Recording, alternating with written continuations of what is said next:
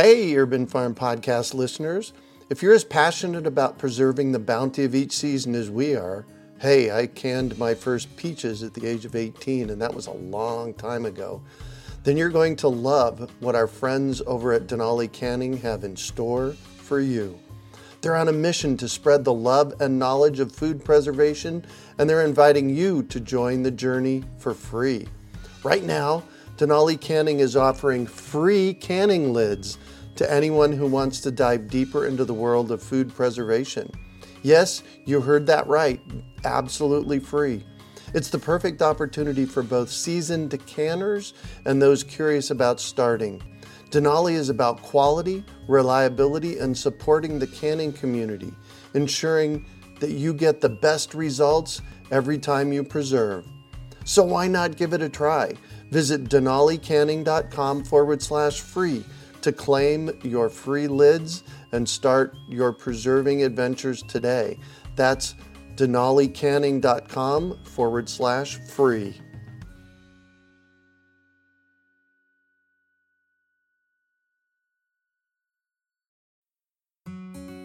Greg Peterson here, and I want to thank you for listening to the Urban Farm Podcast. We wouldn't be able to keep doing these great shows without you. So as a token of my appreciation, I'd like to offer you access to a list of our top 10 episodes I personally find most inspiring. If you enjoy the Urban Farm Podcast but don't have time to listen to every one, then you will love this list. Although all our guests have great information to offer, if you are short on time, these 10 are must-listens. To get access to the top 10 most inspiring podcast episodes, text FARMER to 44222. That's FARMER to 44222. And enjoy listening. You're listening to the Urban Farm Podcast, your partner in the Grow Your Own Food revolution. Whether you've just been introduced to urban farming or you're a lifelong advocate, we're sure you'll leave feeling more informed, equipped, and empowered to dig deeper into the soil of your local food economy. With you every step of the way, here's your host, Greg Peterson. Today on the Urban Farm Podcast, we have Josh Volk of Slow Hand Farm to talk about his experience with Compact Farms. Josh is the author of Compact Farms by Story Press, which comes out in February of 2017. He is the proprietor of Slow Hand Farm in Portland, Oregon, and has been working on and managing small farms around the country for the last 20 years, studying the systems that make them efficient. He travels the United States and abroad, consulting with farmers and researchers, teaching farm apprentices and new farmers, presenting workshops at agricultural conferences, and writing articles for publications, including Growing for Market magazine. Josh didn't come from a farming background. He grew up on the edges of cities, and his parents had vegetable gardens that he mostly ignored. When he went away to college and started cooking for himself, he became more interested in where his food came from and how to grow it. That interest grew, inspired by books on small-scale food production. There weren't many writers on the topic then, and that wasn't very long ago. Welcome to the show today, Josh. Glad to be here. Yeah, thanks for having me. Absolutely. So I shared a bit about you. Can you fill in the blanks for us and share more about the path you took to get where you're at now? Well, I think that's a pretty good start to the story there. You know, I grew up mostly in towns. My family kind of moved around a bit, so it was mostly Midwest and East Coast. And I was very into bicycles and racing bicycles and that kind of thing, and just always liked to know how things worked. And so I went to school to get a mechanical engineering degree, thinking that I was going to go into the bicycle industry. And while I was in school, I was cooking for myself in college, and I had cooked in my family. My mom had myself and my sisters make meals for the family when we were in high school, and so I had some cooking background there, and then started cooking for myself. And I loved to eat. So loving to eat was kind of the thing that made me want to cook. And then I always liked to know how things work. So that was kind of the connection with the bicycles and the mechanical engineering, was I wanted to know how the bikes worked, and I worked as a bike mechanic. And then it became the same thing with the food. It was like I was cooking the food. I wanted to know how to cook all these different dishes, and then I wanted to go that next step and figure out, well, where are all these ingredients coming from? Where are the vegetables coming from? Where are the grains coming from? All those types of things. And so that combined with volunteering. So as I was working as a mechanical engineer, I graduated, got my mechanical engineering degree, didn't end up going into the bicycle industry, but ended up working in a factory in Silicon Valley. And while I was there, I was volunteering in some community gardens in East Palo Alto. And East Palo Alto is a really very poor neighborhood. It was this one neighborhood that was kind of left behind by the tech boom. Wow. And I was right next door in Palo Alto. That's where I was living at the time. But there were these amazing community gardens that this organization was starting. And so I was volunteering there. And between that and having my own garden, and then also taking some classes, some workshops from John Jevons, who, he wrote the How to Grow More Vegetables, and I had read his book. And actually in Palo Alto, that's where his original project was with Ecology Action. And they, at that time, and it may still be there, they had a garden store that was still remaining. And that's where I did my shopping for my garden supplies. And so through that garden store, he taught some workshops in Palo Alto. And all those things really inspired me to think, instead of sitting in this concrete block building with no windows and designing little widgets that, I'm sure were contributing something, but I couldn't directly understand what it was. I'd much rather be out in the community helping people like I see the people in these community gardens to produce food, to eat good food. And, that would just be a much more exciting environment. So that's what I got really excited about, the potential for urban agriculture, because urban was my context. I mean, I was really from more urban background, more urban spaces than rural.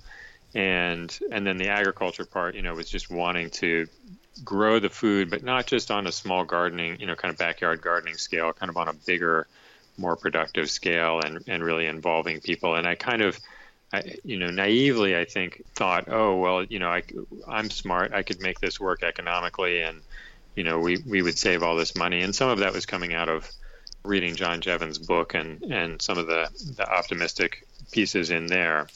So that's how I got started. And I was really thinking about urban agriculture initially. I ended up moving to Washington, D.C. and meeting a guy named Jack Smith, who had an organization called the Urban Agriculture Network. I don't know if you're familiar with Jack. Yep, I knew Jack. He passed away in, 2009 or something like that? I actually think it may have been more recently, but time could be getting away from me. Yeah. So those were in the days really before the internet. Yep. And I had this, I don't know where I got it, but I had this great big reference book of kind of organizations that were doing things connected to food security and urban agriculture, or not just urban agriculture, but kind of sustainable agriculture and that kind of thing. And Jack's organization and name was in there in D.C., and I cold called, and he said, I was looking for projects in Washington, D.C., urban agriculture to work on. And he told me, well, I don't really work on domestic urban agriculture. I work on international projects primarily. But he said, I'd be happy to talk with you, and we could get together. And it turned out we lived maybe a mile or two apart, not very far away from each other. And so I had no idea who he was and didn't realize how much he had done in his lifetime. And at that point, I think he was probably in his 60s or maybe even his early 70s, and had really done some impressive projects all over the world. But he got together with me for breakfast at this little place in our neighborhood. We spent an hour or two talking, and he kind of laid out a bunch of things. And one of the things he told me was, you should go learn, if you want to have a big impact in urban agriculture, you should go learn farming from farmers. You should get out of the city and do that. And it's funny because he was kind of the second person that had said a similar thing. So when I took those workshops with John Jevons, myself and another friend kind of asked him about the urban agriculture thing because we were excited about urban agriculture. And he basically said, you need to get out in the rural areas, and that's a much better place to learn this stuff. So I took that advice, and it didn't happen immediately, but about a year and a half, 2 years later, I started apprenticing on a farm in California, and it wasn't a completely rural farm. It was still kind of on the urban fringe, and then spent the next 10 plus years working on farms basically on the urban fringe, so not super rural farms, Yeah. but learning vegetable growing from people who are farming. Yeah. Yeah. Yeah. So that's a lot of the evolution. Wow. Or at least the early evolution. Yeah, and to have interfaced with Jack is amazing. I talked to him multiple times on the phone in the late 90s and early aughts. Yeah. But I never was able to meet him face to face, and he is one of the epic pioneers of what we're doing. Yeah, and I it's funny because I really just had that one interaction with him, and then I would hear his name occasionally, but I don't think he was very well known in this country at all, which is very interesting to me. Maybe in a small select circle, but I think it would be good if more folks knew about the work that he had already done, because I think a lot of people are trying to recreate some of the stuff that he has already worked on. Yeah, well, and there's a book. I'm drawing a blank on the name of the book that he wrote, but I have a copy of it on my shelf. Yeah, I in fact, I haven't seen his book, but he sent me some manuscripts, and so I still have those in my collection. Yeah, so, they're available on his website, which last time I checked was still up and running. So. I'll have to check that out. Yeah. So you wrote a book, author of Compact Farms. What is a compact farm? Well, I loosely defined it for the purposes of the book as a farm that is producing on less than 5 acres. But in my mind, it really is more just the way that somebody is approaching their farming. So, I could imagine some folks doing, 10, 15, 100 acres and still thinking of their farm as a compact farm. But once you get down kind of under 5 acres, it's hard not to consider yourself a compact farm and kind of do the things that I was thinking of when I was thinking of compact farms. So the loose definition that I was using was under 5 acres, but it's not limited to just people who are under 5 acres. Yeah. Well, it sounds like rather than it being a farm thing, it's a system thing. Is that might be close? Yeah, kind of a system or a state of mind. It's like, do you consider yourself a small farm or do you consider yourself a big farm? It's more how you think about what you're doing and yes, the systems that you're using around the farm. Yeah. Yeah. So I don't know if you've seen the book Lean Farm, but there's a guy, Ben Hartman, who wrote a book recently, and he's taking ideas from Toyota, essentially the manufacturing ideas that kind of came out of Toyota principles that came out of their manufacturing plants. And a lot of just to talk about this scale thing, a lot of those principles are the very same principles that you're using all up and down the scale, and it's very much about the compact farm. I think is very much in one sense about being lean and using a lot of those same principles, which aren't unique to Toyota, but they did a nice job of creating a structure and a framework that other people could follow in order to make those principles work. Yeah, exactly. Yeah. So what kind of strategies are you using on a compact farm? Tell us about, conceptually now, explain how do I create a compact farm? Well, the first thing you do is you go out and you learn farming from other folks, but then once you've got a little bit of a handle on how these things work and some direct experience, I would say that the things that distinguish the compact farm, I mean, one is that you're forced into a lot of these lean principles, being very efficient in a lot of ways because you don't have space is limited. That's kind of the obvious feature of a compact farm is that you're doing it in limited space. So you're saying, okay, well, I'm going to limit myself in space, and that's something that I'm going to just accept, is that I'm not going to get bigger than a certain size. So I have to maximize how much that space is doing. And in order to maximize how much that space is doing, you really have to concentrate on getting top dollar per space. Yeah. And so there are certain crops that just are never going to get you that top dollar. So you kind of eliminate those from the running in terms of the crops that you're going to concentrate on. And the way that you market those crops tends to be a little bit different also. So it's trying to capture, when I'm talking about the farming, I'm talking about production systems that are commercial operations that are trying to make money. I'm not talking so much about kind of the backyard homestead, trying to feed yourself and your family. But a lot of these principles would apply just the same. So, how you market it is going to have an impact. And basically, the way that I think about it is, if you're on a really big farm and you're thinking of a really extensive farm and kind of these big conventional farms, they concentrate on getting their production costs low. They don't worry about how much space that takes, because particularly in very rural areas, space is not a limiting factor, and it's not expensive to go larger, right, relative to the production cost. In an urban environment, it's very much the opposite. So you're forced more into a compact farm frame of mind. But they don't try to capture any of the dollars past the production. So they do the production, and then they sell that all in one big lump. Right. So they have basically no marketing costs. As a compact farm, one of the common features is that basically everybody adds value onto that raw product that they're taking out of the ground by developing all the marketing behind that. And so they're getting paid for producing the product, but they're also getting paid for marketing the product. And in some sense, you make more money marketing the product than you do producing the product. I tell people that want to start growing food and farming, my first question is, well, why do you want to do it? And they say, because I want to grow things. And then my next follow-up statement to them is, well, you realize that only 50% of the process is the growing it.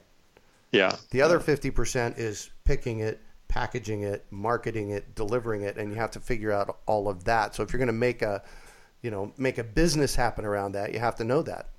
Yeah, and I would say your 50% is probably a low estimate. I think, if you on the growing it part, I would guess that's closer to 20 or 25%. Oh wow! If that. So the harvest ends up being the harvest and packing end of it probably ends up being the largest portion in some ways. But depending on how you do the marketing can end up being quite a significant chunk of that also. Yeah.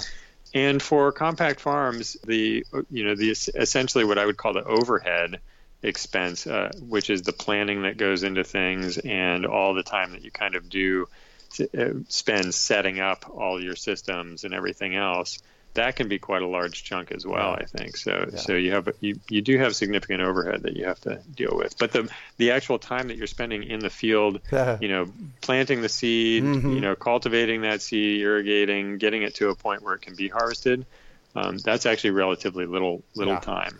Yeah. So I went back to school late in life. I actually ended up getting my degree, my bachelor's and master's degree in 2004 and 2006. And before that, I was in technology. And so when I landed at Arizona State University in 1999, I was pretty much done with the technology.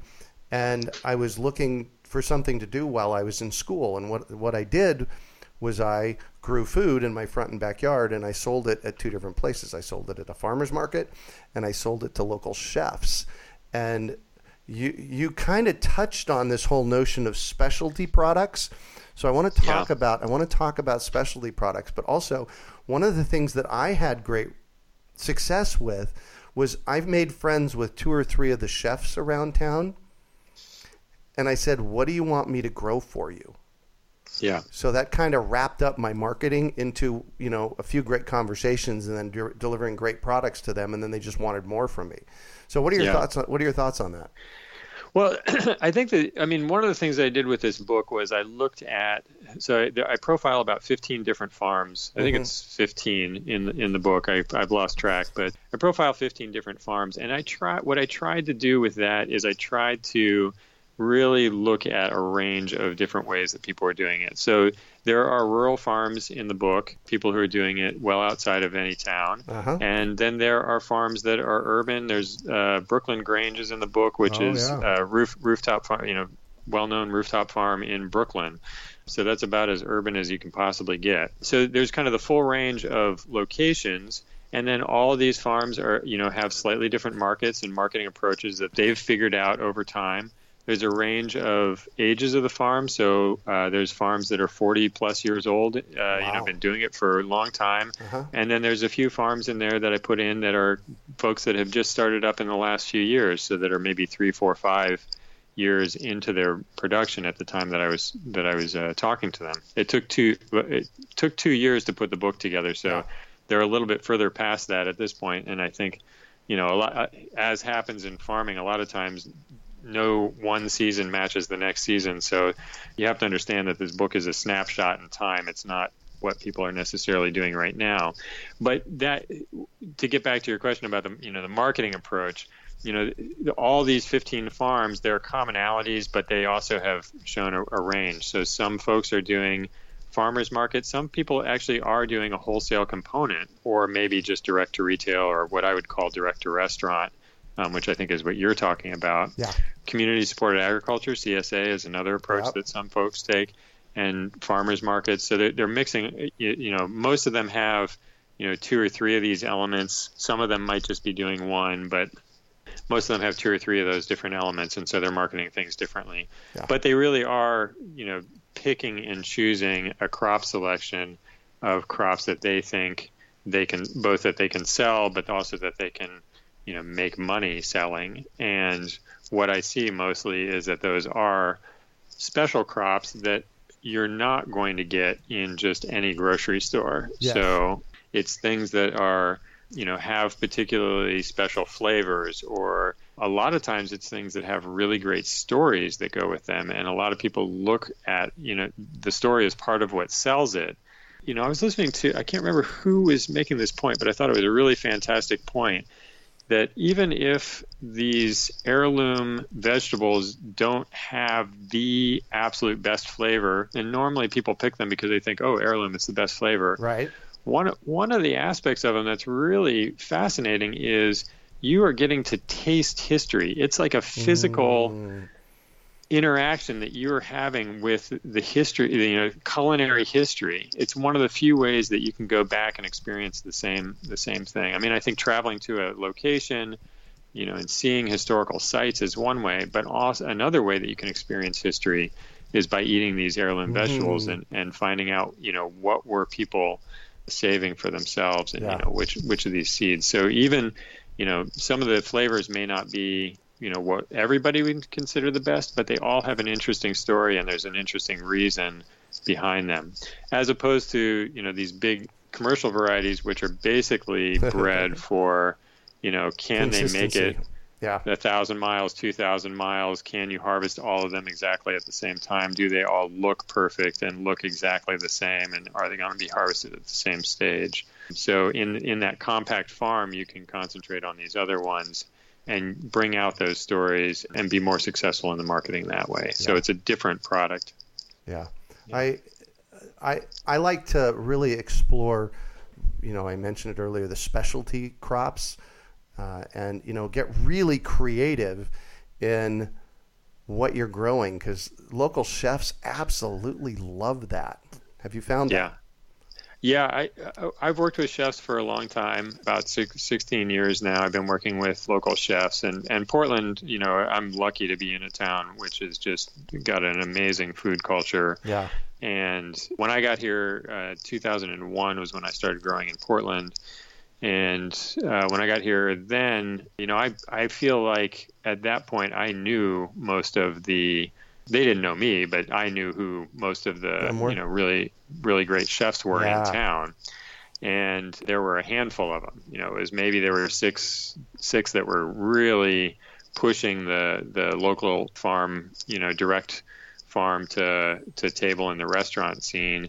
And then maybe there were another 6 that would buy some product sometimes. Mm-hmm. And that has just exploded now. I mean, I can't keep, for almost 8-10 years I haven't been able to keep track of how many there are, because there's just so many. Yeah. So we're surrounded by that up here in Portland, and when I travel to other places, I think that's exploding in other places as well. Yeah. And that's been a really great market. I mean, I think that those chefs are doing us a fantastic favor, because they are willing to recognize these aspects that they're not able to get from the big producers that are selling stuff for cheap, in flavor, in quality, stuff that's been harvested the same day or, even 2 or 3 days before what they get, their call rates are lower, so they're able to see the value of those products, I think, more than almost anybody, and they give fantastic feedback also. So, right. Oh my gosh, when I'm working with those chefs, I'm getting ideas from them on how to use products and also new products to grow.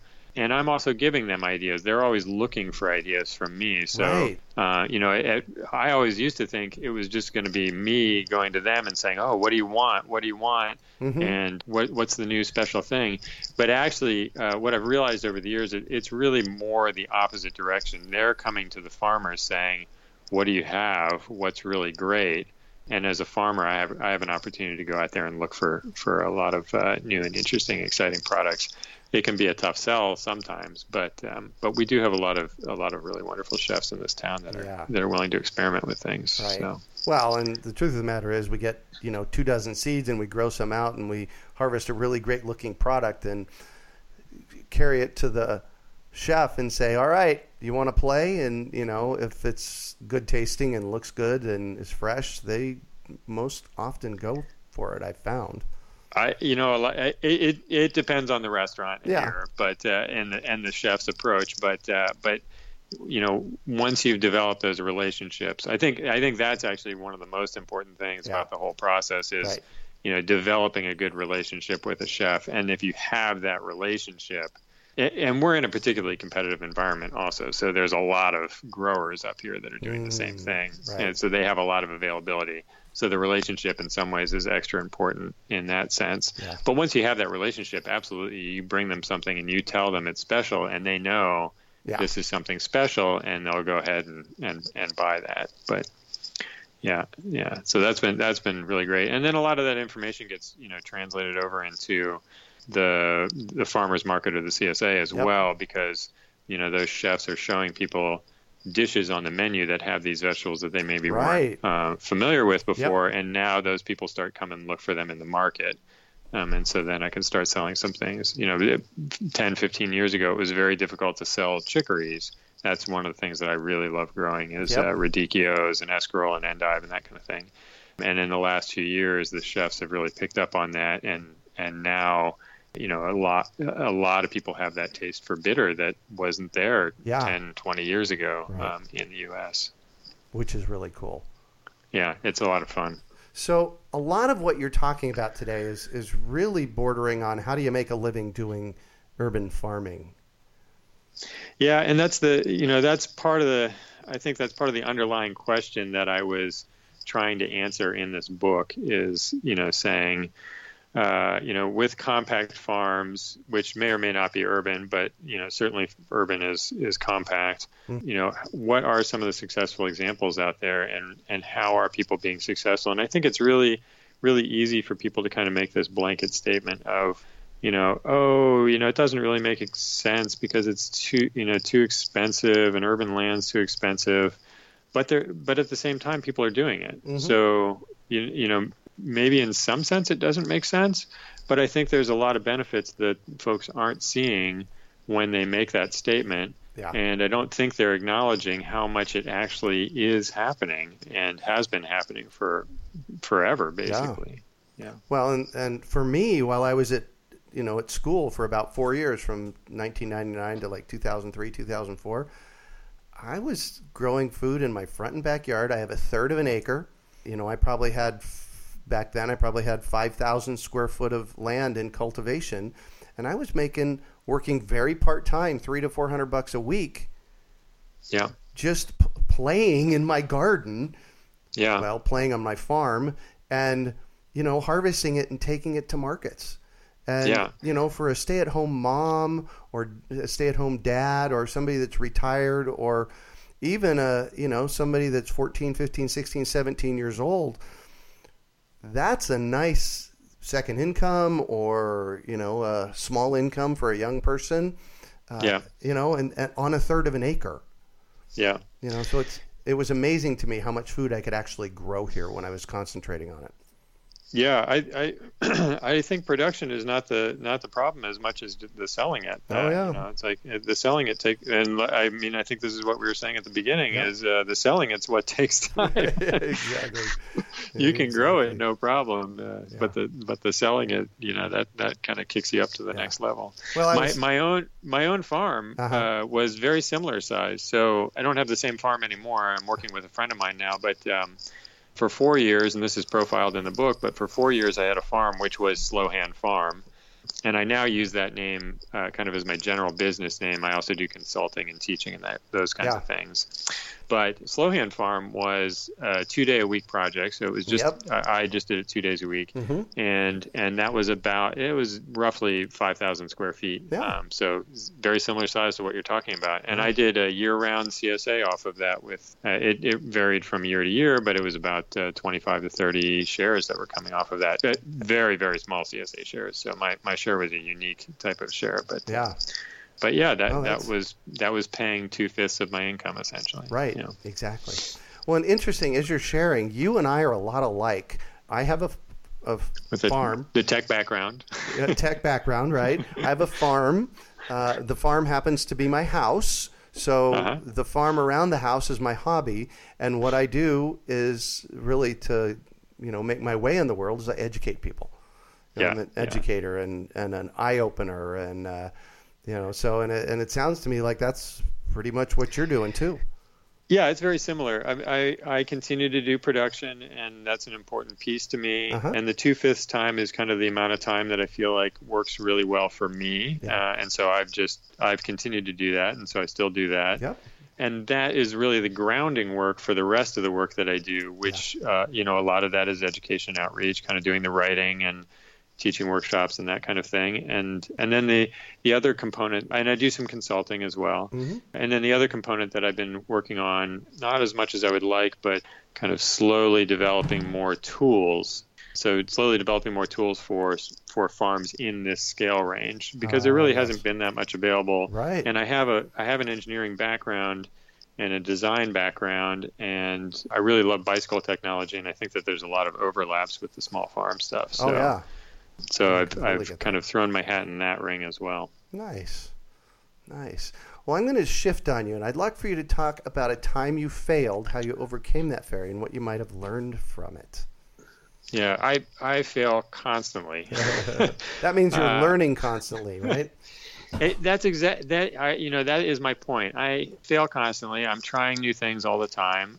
And I really try not to look at things as failures. And so, when you ask that question, if you ask it straight, it's difficult for me in some ways to think of, what was a really big failure? Because I really try hard, and it's not difficult with practice to really just observe what's happening and try to learn from those things. So it's like everything is an experiment, and the result, whether something works out or doesn't work out, is somewhat irrelevant. It's learning what works and what doesn't work. Specific examples of failures. I think the thing that sticks with me the most, and I'm not going to get explicit about any one of these, but the places where I feel the biggest failures are in personal communications. And so that's something that I work on all the time. And particularly being somebody who wants to spread information and try and be teaching and that kind of thing. When I have experiences, and they happen all the time, where I don't connect with somebody who I really wanted to connect with, or those are the kinds of failures that to me are the most difficult to deal with, and that I kind of dwell on the most. What do you consider your biggest success? Well, similar to the failures, there's a flip side to all these, kind of look at it both ways. And so, with the successes, I would say, I think that I have a lot of successes, but those are all paired with failures. And so, it's hard to separate the two in my mind. I think, if I have to pick out something, and again, I'm going to be very general, but I would say, I think my biggest success has just been in making my life in a way, setting up my day-to-day and my life so that I'm doing the things that I want to do. Yeah. And so that I'm able to, spend time on the projects that I want to spend time on and to work with the people who I want to work with. And so I think that's been the biggest success for me. And there's been, in some ways it doesn't always feel this way, but there has been a lot of planning and intentionality that has gone into making that work. Yeah. So it's not just the way that it's happened. Yeah. There are a lot of things that have fallen into place for me over the years that have helped that to happen. Yeah. But there has been planning and intentionality behind that as well. Yeah, I was talking recently with my sweetheart Heidi, and just about what you were just talking about. And it's like, I feel like if I get to the end of my life and I'm at the pearly gates and they ask me about my life, I will be able to tell them, even if it was today, I would be able to tell them I lived a well-lived life. And it feels to me like that's what you just said. Yeah. I mean, I was, as an engineer, I was making a lot more money and I did not work in that field for very long, but basically the 1 year out of college that I worked as an engineer, I made more money than I've made since. Oh yeah. But I've been far happier working on these other projects, and it's really hard to put a number, kind of a financial number, a money number on all these things, and that's, I think, the hardest thing is to explain to people the benefits of a lot of the urban farm is because there is not a financial in the way that people think of financial reward. Yeah. It's all these other rewards that are coming out of it. Yeah. Cool. So what drives you? I think just trying to be useful. I think that, and trying to understand how things work, and then to interact with other people to understand how things work, and also to let them understand how, what I've learned, and to learn from them. Yeah. And that's really it. So very simple. Nice. So I'm all about education, and I have to know, is there a book that has been influential in this process in your life?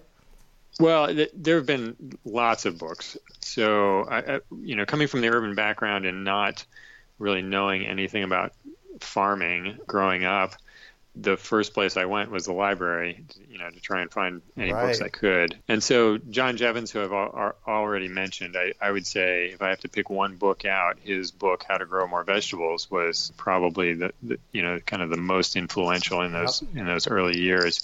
And I still, his workshops and the information in that book, those still stick with me, and those are still very much in my mind when I'm thinking about my systems and developing my systems. And I think that book, I haven't read it for a number of years, but I've gone back every once in a while and looked at it. And it's very basic, but to me, very, very inspiring. So that's, that was a big one. Yeah, that's a keystone book for a lot of people. Well, it's funny, too, because I actually got Steve Moore to write a little profile. So Steve Moore is professor in North Carolina and on the board of Ecology Action. And he wrote a profile of John Jevons. He works with John Jevons for the book. And that was really important to me to have in the book, is to acknowledge the work that he's done. And in the course of writing the book, it was really amazing to me, especially with the farmers who had been around for, 25, 30, 40 years, to hear from them that that they had also been influenced by that same book. So that that continues. That is the book that gets called out the most on the show. Oh, it's a great book. And his planning sheets, that was the first place that I went where there was planning information that was really concise and that I could follow. And the few other books that I could find at the time, there was nothing like that in them. And so that was really the one book. There's so many more books that are really great out there now, and it's been fantastic to see all the books that are coming out and all the information that's available. But 20 years ago, it was much, much more difficult to find any information when I was just first starting out. Yeah. That's How to Grow More Vegetables. It's got a long title by John Jevons. Yeah, How to Grow More Vegetables Than You Ever Thought Possible on Less Land Than You Can Possibly Imagine. Oh, I think the possibly is not there, but then you can imagine. Yeah, that's the one. That's the one. So what one final piece of advice do you have for our listeners? I think just to be a good observer, just in terms of growing advice, maybe that's good advice in general. Yeah. But it's certainly for becoming a better grower, I would say observation is key, and really looking at what are things doing, and then trying them again and seeing what happens. And there's no substitute for time. I mean, I'm learning that more and more every year. So just the more experience you have over the years, I feel like I would spend 2 or 3 years getting better at growing a crop and making all those observations, and I would think, okay, now I've figured out how to grow it, and inevitably the next year would be a total failure. And it wasn't a total failure because I was doing something wrong. It was just that I hadn't had the experience of whatever the condition was that happened that next year. So there's that's one of the things that keeps me really interested about farming is and I think a lot of people feel this way, is that it's something new every day. Right. You're never going to learn all of it. And so, being a keen observer and keeping your eyes and your ears open and all of the senses all the time, I think is really important. Beautiful. Well, thank you so much for joining us on the show and sharing your experience with us today, Josh. It has been a treat getting to chat with you. Yeah, I'm so glad to do it. Yeah. Thanks for having me. So how can our listeners get a hold of you?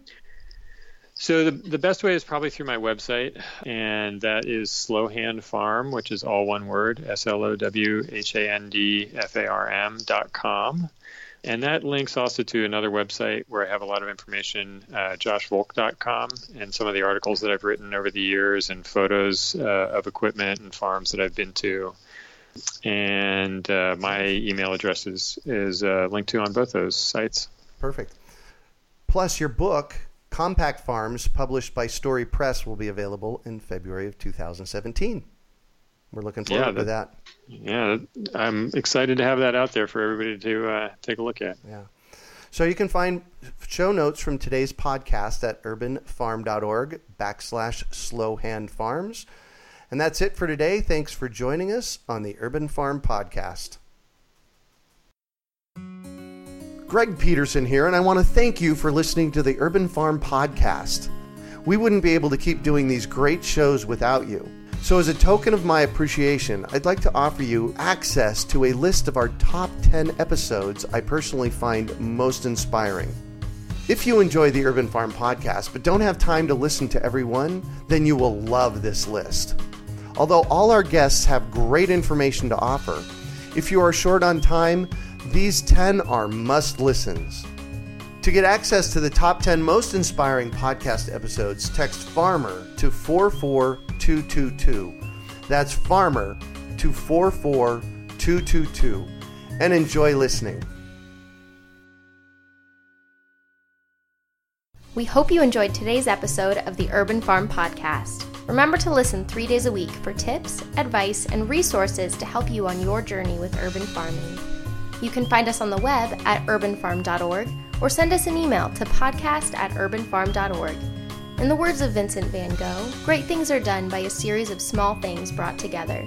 Be encouraged that with each lesson learned and skill developed, you are one step closer in the direction of your dreams. Hey, Urban Farm Podcast listeners.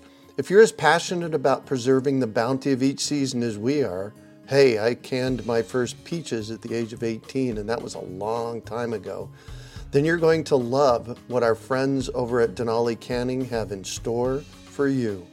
They're on a mission to spread the love and knowledge of food preservation, and they're inviting you to join the journey for free. Right now, Denali Canning is offering free canning lids to anyone who wants to dive deeper into the world of food preservation. Yes, you heard that right. Absolutely free. It's the perfect opportunity for both seasoned canners and those curious about starting. Denali is about quality, reliability, and supporting the canning community, ensuring that you get the best results every time you preserve. So why not give it a try?